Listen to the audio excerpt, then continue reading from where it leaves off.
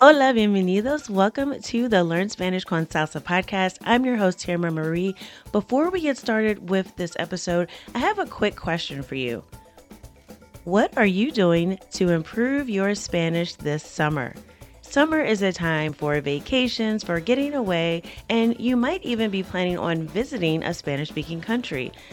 So it is the perfect time to improve your conversational skills because let's face it, if you've been learning Spanish for any length of time and you haven't been having regular conversations, you are going to fall behind. So this summer, we are not going to let you do that. Here at Spanish con Salsa, we are offering a summer boot camp. This is an 8-week boot camp that will focus on Caribbean Spanish and also Spanish grammar. So we're going to be looking specifically at the past tense. A lot of people get confused between el imperfecto, el pretérito, when do I use which one?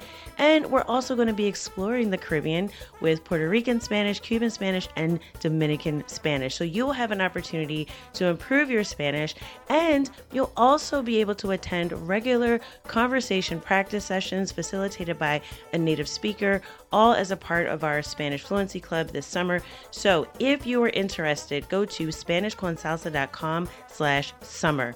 That's SpanishConSalsa.com/summer. Registration is open now through Sunday. We have limited spots available, so if you're interested, I encourage you press pause now before you listen to this episode. Scroll down to the description and click on the link, or just go to SpanishConSalsa.com/summer.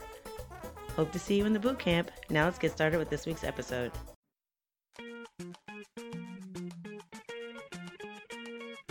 Bienvenidos! Welcome to the Learn Spanish con Salsa podcast, the show for Spanish learners that love music, travel, and culture. Close your grammar textbooks, shut down the language apps, and open your ears to how Spanish is spoken in the real world. Let us show you how to go from beginner to bilingual. Here is your host, certified language coach, Tamara Marie. Hola, mi gente. Bienvenidos. Welcome to episode 10 of the Learn Spanish con Salsa podcast. In this episode, we're going to chat with Tracey and Devyn Benson from Conocer, Cuba. They promote cooperative, low-impact, sustainable travel to Cuba by developing travel experiences in cooperation with Cuban citizens. They're going to share with us what you can expect when visiting Cuba, especially if you're traveling from the U.S. and are a little uncertain about the travel requirements. Now, they're also going to tell us about some must-see Cuban attractions to experience the real Cuba. So make sure you stay tuned so you can add these to your travel bucket list. And with that, vamos a empezar. Let's get started.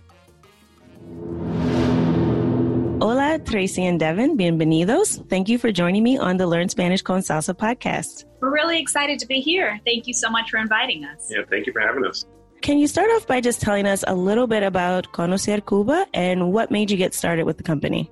Devyn has been running trips for student groups for over 10 years, prior to 2016 when Conocer Cuba started.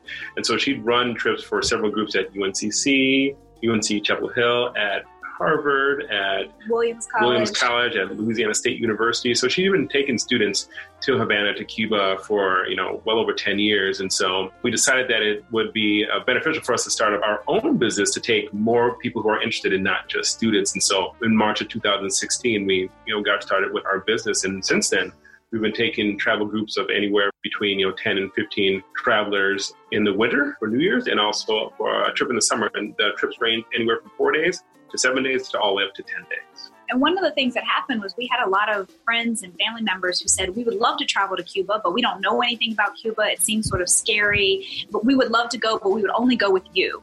And so people would always say, well, when are you taking another group? But my groups were always only open to students. So being able to say, now we can offer groups to professionals, to adults, to just anybody of all ages became something that was really important for Conocer. And what's unique about our model is that we promote cooperative, low-impact, sustainable travel to Cuba by developing these experiences along with the Cuban people. And so we don't work through any sort of large tour groups or tour agencies. We are our own standalone agency in which we work with individuals who have homes on the island, and we have a local guide that we hire individually. And so more of the revenue goes to the people, and we work along with community groups on the island to offer really personalized experiences for our travelers. Very cool. And you mentioned something I want to touch on a little bit, because I know when I went to Cuba and I had the pleasure of attending a trip with you all on the New Year's trip in winter, and it was a really great experience. I was really impressed by all the things you did to really integrate into the island and the culture, and not just sort of visit just like the regular sort of quote unquote tourist sites, but really giving us a unique experience. I really did appreciate that, having that perspective and being able to travel in an authentic way. But I know when I went to Cuba, when people found out I was going, they kept asking me like, are you sure you want to go to Cuba? Like even when I came back to the US, they were still asking, like, are you sure you can get back in the country? And I was like, well, I'm here. I made it back, right? So there is a real concern about the current political climate. So for anyone that may be thinking about traveling to Cuba from the U.S., is there anything they have to be concerned about, or what would you say they have to make sure they have in order before they consider taking a trip? This is a great question. In some ways, U.S. policy to Cuba has changed a lot over the 60 years of the embargo, because what happened is initially we have a travel embargo to Cuba. We have a trade embargo with Cuba, which meant that individuals weren't allowed to travel. And initially they opened it up so that only people who went could go under 12 different parts of the license. So you could go if you were a student doing the study abroad program. You could go if you were a journalist. You could go if you were a religious organization doing mission work. So there were some things like that. I think what happened with Obama, when Obama was the president, is that he really sort of took the trade and the travel embargo and he made it a little bit more flexible. He opened it up to say that we really want to promote what he calls people-to-people travel, this idea that having Cubans and Americans talk to each other would help everybody sort of move forward. And so he really took those ideas and said, okay, if you want to go, you can say that you're doing people-to-people travel and you can go. I think what has scared a lot of people about going to Cuba is that since President Trump has become president, that he went back and changed us. In some ways, he tried to reverse the Obama opportunities and the openings that Obama had done, which meant that he made it a little bit more difficult. However, it is still not illegal for you to go. The way that the license and OFAC has written it now is that everyone needs to go with a tour organization that will be in charge of your itinerary. Mainly, this is so that, one, Americans aren't spending money in places that are on the prohibited list, and those are mostly places affiliated with the military. And so that also that people are not just down there like having a lot of fun. It's actually, not like having a lot of fun, but like sort of just doing your typical sort of tourism. It's supposed to be a people to people to encourage engagement between the two countries. So you don't have to be a licensed tour operator anymore. That hasn't changed, but you have to go with some organization that can be responsible for your itinerary and to make sure that you're doing things that you're allowed to do. So traveling with Conocer Cuba allows you to do that. Traveling with any other travel agency is at the same time. So it is still completely available. You're not going to get into any legal trouble. And you want to travel with some type of group that will make sure that you're staying in the right places and spending your money with U.S. laws and regulations. Yeah, and that's really important. I'm glad you touched on that, because it really is important to go with a group or folks that really can tell you how to navigate and what to do and what not to do. I know when I went with you all, you gave me the itinerary. I had no problems getting through the airport or customs immigration or anything like that. So that all went well. And I have had some friends, unfortunately, tell me, just go through Mexico or like try to come through another country. And I definitely wouldn't recommend that, especially now. I would definitely recommend, like you said, to go with a travel company so that you don't have any issues. So if you're thinking about trying to come through the border in a different way or come through a different country, I would, advise against that. And like Devyn said, go with a group that is established and can really help you navigate the country. I love to travel, and mainly because of the experiences that I have when I travel and the people that I get to meet. But I will say that I don't like going to stay in fancy resorts and having what I call like a sheltered experience where you really don't get to interact with people that actually live in the country. And I know with the people-to-people license that you talked about, you sort of forced as a U.S. citizen to have that kind of authentic experience when you go to Cuba.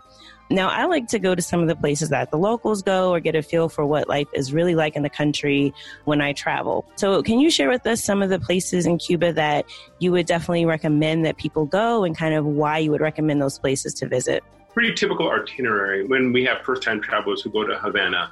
We think it's very important to understand the context of Havana, the way in which our imagination has taught us to think about Cuba in so many ways. Being raised here in the U.S. is often not in line with the way Cuba is. We see it through a lens in which we've learned things that might not be the most in line with the way that Cuba is now. So We have several spots that we take individuals to during our trip. We explain the history, the political system, the economy, and about how things work so that individual who's traveled there can get a sense of how Cuba is and understand what they see and why they see it. And so one of the first places that we often take our travelers on either the first or second day in being on the island is to visit the Plaza de Revolucion. Going to the Plaza de Revolucion, we take people there because we see it as the center of Cuban politics, right? Right there, when you're in the plaza, you can see the Ministry of Interior, you can see the Ministry of Agriculture, you can see the Ministry of Communication. But our local guide also uses as a moment to talk to our visitors about what does it mean, what role do mass mobilizations play in Cuban history and even the contemporary moment? Because this huge square is also the same space that Cubans come for every May Day, right? So for every workers' May 1st, every time that there is a parade, all Cubans from across Havana are marching through. It's the same place that the Pope, when both of the popes that have visited Cuba came and held Mass, they held Mass in the Plaza de Revolucion. So he's able to talk about that religious opening that happens in Cuba and what does it mean for thousands upon thousands of Cubans to come and hold Mass with the Pope in Plaza de Revolucion. It's the space where Fidel Castro gave some of his most iconic speeches, and he'd be up there for, 5 to 6 hours talking about the different ways that Cuba was going to stand up against imperialism and really be a force to be reckoned with. So I think even though I think most people like to go to the Plaza de Revolucion, we want people to go and understand its meaning for both Cuban history and Cuba in the contemporary moment. Like, what does it mean to mobilize the people to fight for their sovereignty? Right. And we also continue on that same day to visit the Old Havana, Havana Vieja. And that is a restored area of Havana where, travelers can see what used to be like sort of the center, the beginnings of Cuba as a populated area. And so there's a lot of old colonial buildings, historic sites, and places that represent, the history of Cuba. And so we like to take people from the Plaza de Revolucion to Old Havana so they can experience and see and understand the history and the context of Cuba. Another place that we often take individuals to visit is a cultural spot called the Museo de Bellas Artes. And this is one of my favorite places in all of Havana. Like, I sort of make it sort of, either it's on the itinerary, or it's one of the places when I say, if you have free time, you have to go to the Museo de Bellas Artes. Mainly because, first of all, there are two sides. There is sort of the world global side of the museum, but there's also the Cuban art side. And so I think the Cuban art side is really important because it allows you to sort of see an evolution of Cuban art. And given that we've already had conversations about Cuban history and Cuban politics, you can see how artists have visualized and imagined how they would represent that throughout from the colonial period all the way to the present. And some of the pieces that come out of the 1960s and 70s of the early revolutionary art are just incredible because you can see how they inspire. They also have a number of Wilfredo Lam pieces, and Wilfredo Lam is an Afro-Cuban Chinese Cuban. And so his work is very much inspired by Picasso and just looks incredible. And, to see those up close and personal and to see like real pieces from him is also another sort of really one of the joys of that museum. Great. So if you're going for a 4-day trip, those are 3 great places that you need to go. Spend your time. You can arrive on one day, spend the next 2 days doing the tour of Havana. I think Havana is enough for a short 4-day trip. Now, if you're there, if travelers are there for longer, and this also goes along with our 7-day trip, we do take our travelers outside of Havana so they can see rural Cuba. And one of the places that we take all of our travelers on the longer trips is Las Terrazas and Viñales. And we do this because this is rural Cuba. It's a different life outside of Havana. It's less populated, and you see more of the countryside. And there's also a great place called Las Terrazas that is UNESCO. Well, it's an ecotourism area, spot, yeah. Right? So it's a place that in many ways has been developed so that you can see what does environmentally friendly tourism look like? What does it look like to see an area that was actually very much sort of unpopulated and deforested before the 1959 revolution, and to see how the state really worked to replant trees, to bring people in to live in this village, to build some of the first schools and hospitals in this area, and that became a success of the revolution in some ways. And then what they did was then they shifted that in the 90s to become an ecotourism to show people what environmentally friendly tourism might look like. And part of this same sort of trip, we take individuals to a tobacco farm. So we know the Cuban cigars is what people talk about, like the old car, the cigars. And so we want our travelers to understand the role that, tobacco farmers play in the larger sort of economy, and that so how the local tobacco farmers contribute to the economy the place tobacco has had in the history and the historical economy, and also contemporarily how tobacco farmers live, how tobacco was grown. We visit a drying house. We see someone roll cigars. And so travelers get to know not just for the lore of the Cuban cigar, but how they're actually produced and made and what role it plays in the Cuban economy. And I know everyone's probably wondering, so can U.S. citizens bring back some cigars now, some Cuban cigars, or is that prohibited? Yes, you can now bring back both Cuban cigars and Cuban rum from Cuba.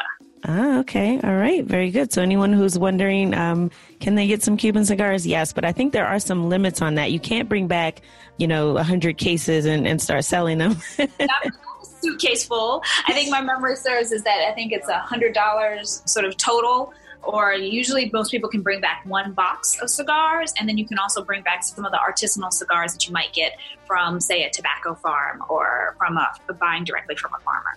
Definitely take advantage of that if you go. Okay, so you've told us about Plaza de Revolución in Havana, visiting Havana Vieja, the Museo de Bellas Artes, and ecotourism in Viñales and Las Teresas.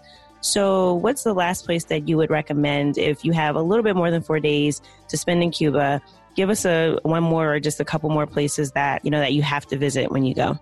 So one is you definitely need to go to the beach, right? The beaches in the Caribbean are some of the most beautiful beaches in the whole world. I'm from North Carolina. I grew up going to the beach on the Atlantic. It is nothing like that to go to the Caribbean Sea. So you definitely, but most people think that they have to go to Varadero or one of the more sort of famous beach tourist sites. We actually or sort of all-inclusive sites. We actually usually encourage people to go to Santa Maria Beach, which is a part of Playas del Este, beaches to the east, because that is a space where you can see more local tourism. Like if you go out to Playas del Este on a weekend, you're going to see just as many Cubans as you're going to see foreigners. And everyone, there's music playing and there's vendors coming around selling street food and, rum and coconuts. And it's just everybody's having a really, really good time. So I both like it for getting to see the beautiful Caribbean waters, but I also like it for getting to see what does local tourism look like? What do Cubans do on the weekend, especially in the summertime when they literally pack up their whole family and a whole bunch of food and a whole bunch of music and drinks and just have a great time. So that's on the list. But the other one is actually spending time meeting and talking to Cubans, right? So that's not in a particular location, but one of the ways we do that in our itineraries is through a meeting with the community group Proyecto Esperal. The meeting with Proyecto Esperal is just so important because it's a group that's a combination of sort of Cuban professionals and students. They do work both with young people to help them think about what does it mean to create a sustainable environment in Cuba, as well as with elderly people. They're always raising or collecting donations so that they can help people out in their everyday lives. But what happens when we have this exchange is it's a moment really for that people-to-people engagement, is that we bring North American travelers who sit down with Cubans and they talk about all the tough questions, like, do you believe in the embargo? Why does the United States call it an embargo and Cubans call it a bloqueo, right? Why is it that, how do you feel about Cuban Americans? What do you think about travel to the United States? Do you want Americans to come to Cuba? They are willing to answer all of the really tough questions that most Americans think that Cubans won't answer because of censorship. And instead, we sit there with just regular, everyday people, and they talk about their lives and their hopes for the future, for themselves, for their country, for the relationships that they're developing with the Americans in our group.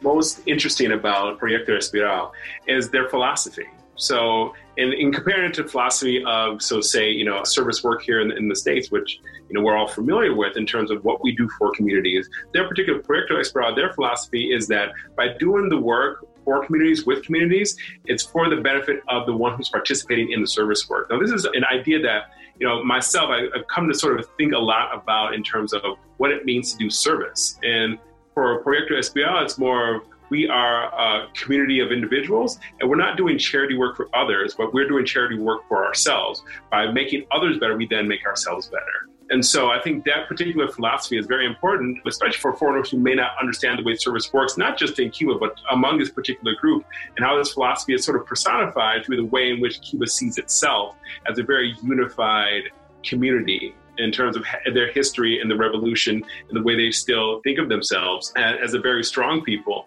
and that have this internal sense of national pride, regardless of whatever sort of outside media may be saying about the particular country and what we call a dictatorship, what they see as something that's more of a liberation of an entire people.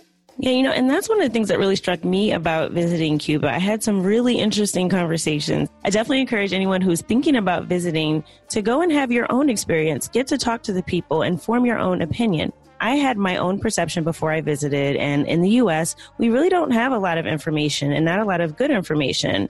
So it can be sometimes difficult to get past that, stereotype of, we just think about Castro, we think about looking at the old vintage cars, but Cuba is so much more than that. And I did find that people are just proud to be Cuban. And it was something that was infectious, like the spirit of just being proud to be Cuban.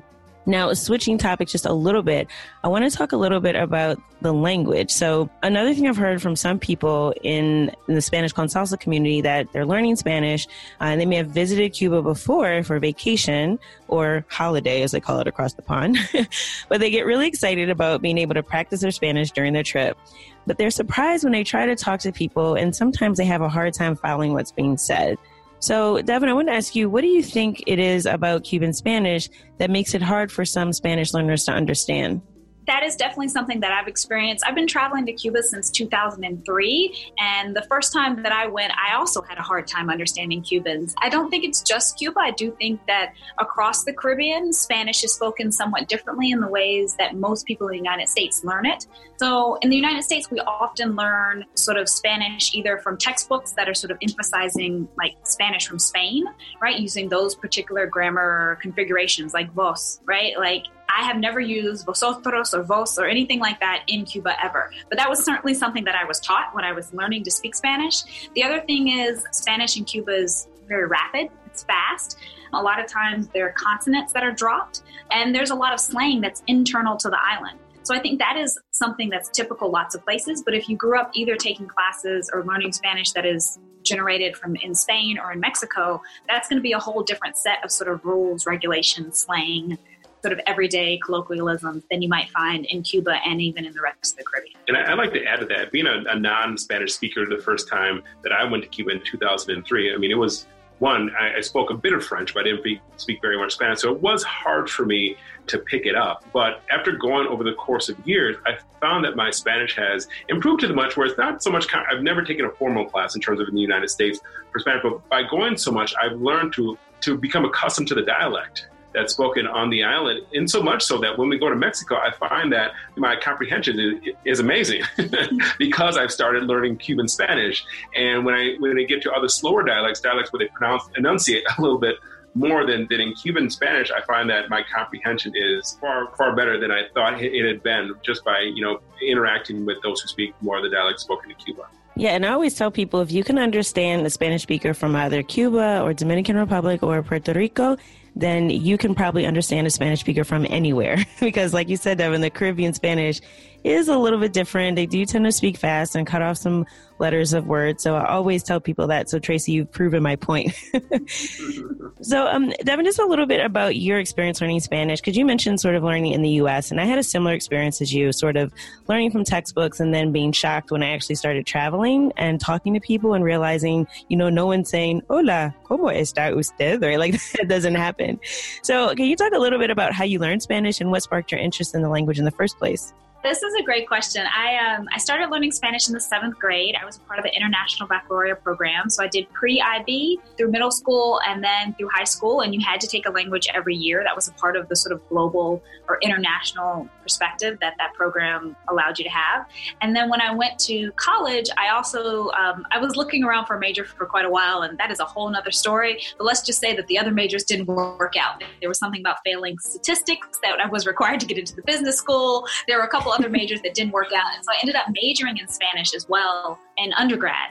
And so I was a Spanish International Studies double major. So I learned Spanish mostly through books, through classes, through, that was back when we still had cassette tapes and language labs. I'm not even sure if they have language labs anymore. Wow, you're dating yourself, though. You go to the language lab and listen to the cassette tape. So I did all of that, but I didn't actually study or travel abroad to speak Spanish until I went to Guatemala for the first time as a sophomore in college, and then again the summer before my senior year. And both times that was the first time that I'd done immersion. So homestay, living with a family in Antigua and Xela in Guatemala.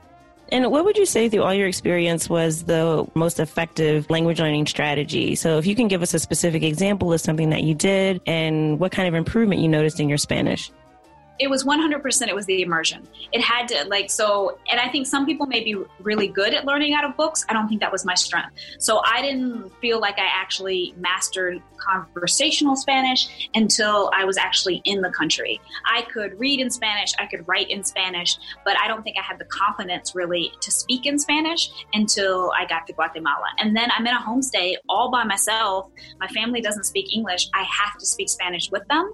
And that is one of the things that sort of forced me to come out of my shell and start trying things out. And then later, the same thing happened in Cuba. I mean, because I do research in Cuba as well, my first book is about Cuba, I did oral histories. And when you're sitting down doing oral histories, remember, if you're going to do oral histories, I studied the 1960s. I'm talking mostly to senior citizens. I'm talking to people de tercera edad, as they like to say in Cuba, right? The third age. So I'm talking to old people who have a different pronunciation, maybe have dentures, so on and so forth. You know how it is talking to your grandparents. And that was something where I really had to sit there and I learned how to listen and I learned how to speak clearly, and it just became a part of the process, really talking to people. I would say if you're trying to learn a language, you have to go out and talk to people and stumble through the things that you want to say and figure out what other people are saying. Yeah, I think you also touched on sort of creating a need, right? So when you were at your homestay, you really didn't have a choice but to speak Spanish. And you also, doing your research, you had to sort of connect with these folks and talk to them. So I think also what I noticed in a common thread in what you talked about is just creating that need for yourself to actually have to use the language. Yeah, I think that's very important for the reluctant Spanish speaker. And so I would consider myself still be the reluctant Spanish speaker. And traveling with someone who speaks Spanish, I think that I often rely on Devyn as a crutch, opposed to when she's busy and I have to actually go shop or, go to a restaurant or go and ask directions. And so I think for the Spanish speakers who don't yet feel very confident in speaking, I think it's important to make that bold move and spend a half a day just walking around. And people are more generous, especially even in Cuba. I mean, everywhere, more generous in terms of your limited Spanish than even in my mind, my mental block of, people aren't going to understand me, and I get more afraid about speaking than when I actually do speak and I get a word wrong, they don't necessarily jump out and correct me. And so I think for those Spanish speakers who are still more reluctant to speak, myself included, I find that spending the day by myself and going out and doing things has helped my Spanish far more than relying on a Spanish speaker who speaks better than me as a crutch. Can you tell us about one of your most embarrassing moments when learning Spanish, whether it's something funny that you said or something you misunderstood? Because I think that making mistakes is really important in language learning as well. I mean, you can't be afraid to make mistakes, because if you don't get out there and practice and try, you're never going to get better. So I always like to ask folks to share with us one of their embarrassing moments or a funny story, just to kind of let everyone know that it happens to everyone learning Spanish. It's something we have to get through. So if you guys wouldn't mind sharing a story with us. It happened our very first trip, and we were in Yaguajay, which is a really small town in north central Cuba. And we were staying at a friend's, my advisor had friends there. So my advisor sent us there, and we're staying at a friend of my advisor's house. So of course we're trying to be extra respectful, and I'm trying to, demonstrate that I know things, and I don't know, I'm just trying to make a good impression. And so one of the things is that our host family she says to us, she's like, oh, just be careful tonight because they're ranas. Right? R-A-N-A-S, ranas. And I was like, oh, they're ranas. Okay. And so Tracey's like, Devyn, what did she say? And I said, don't worry, Tracey. She said that there were rats. Rats, and therefore we could sleep with the window open. It's no big deal because, rats aren't going to come up climbing through the window. We sleep with the window open. Sometime around 2 a.m., a frog jumps in because rana means frog, not rat. Like, Devyn, what's happening? I'm like, oh my God. Yeah, and so of course, we didn't catch the rana.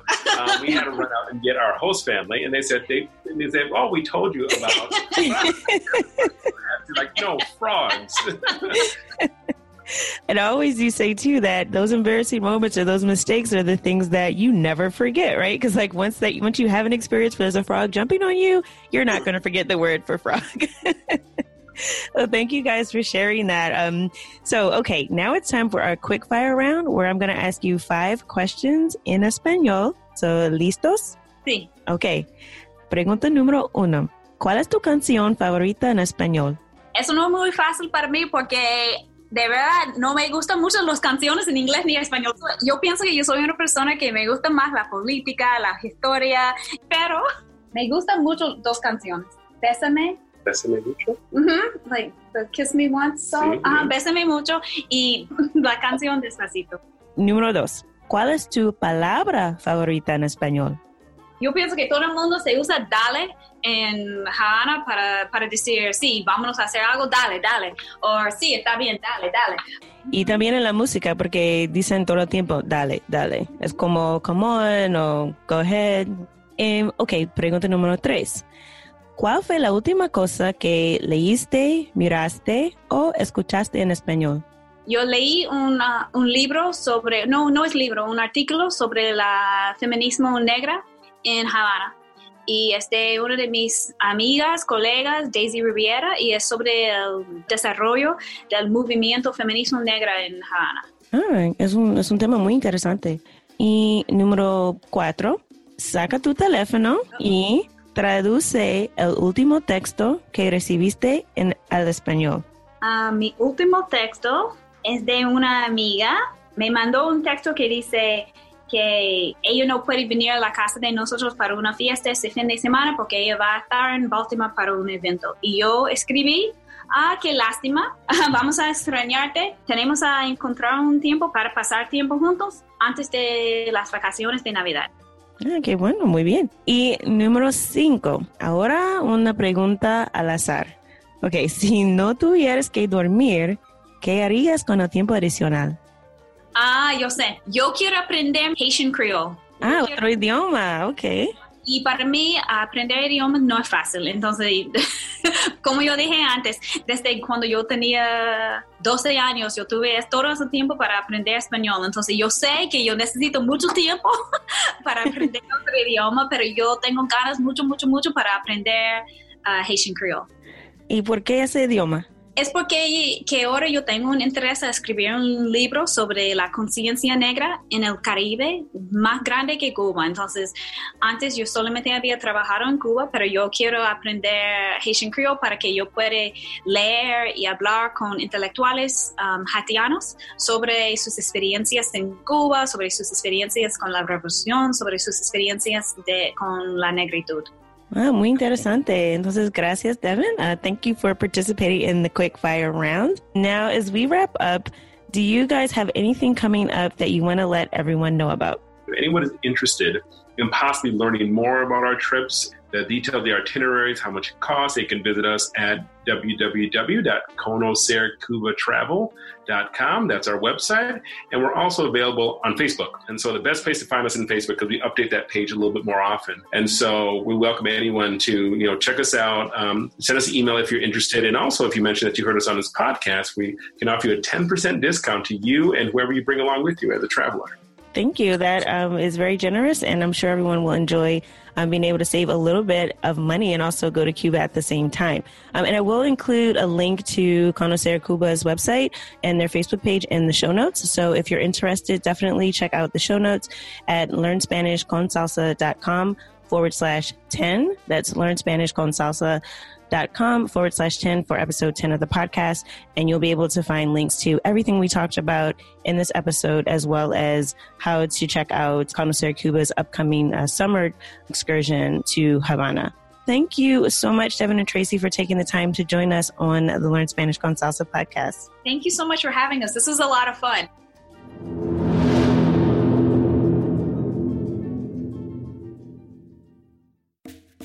This episode of Learn Spanish con Salsa is brought to you by our partner, italki, the effective, fastest way to become fluent in a foreign language.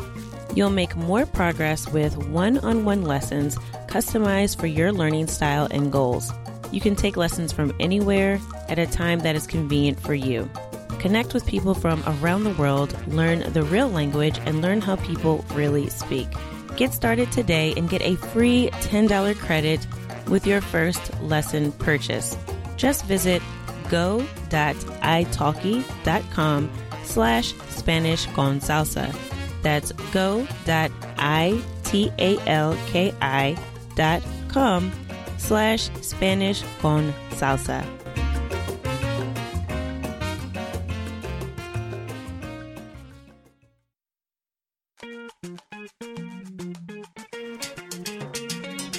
Thank you for listening to the Learn Spanish con Salsa podcast at learnspanishconsalsa.com.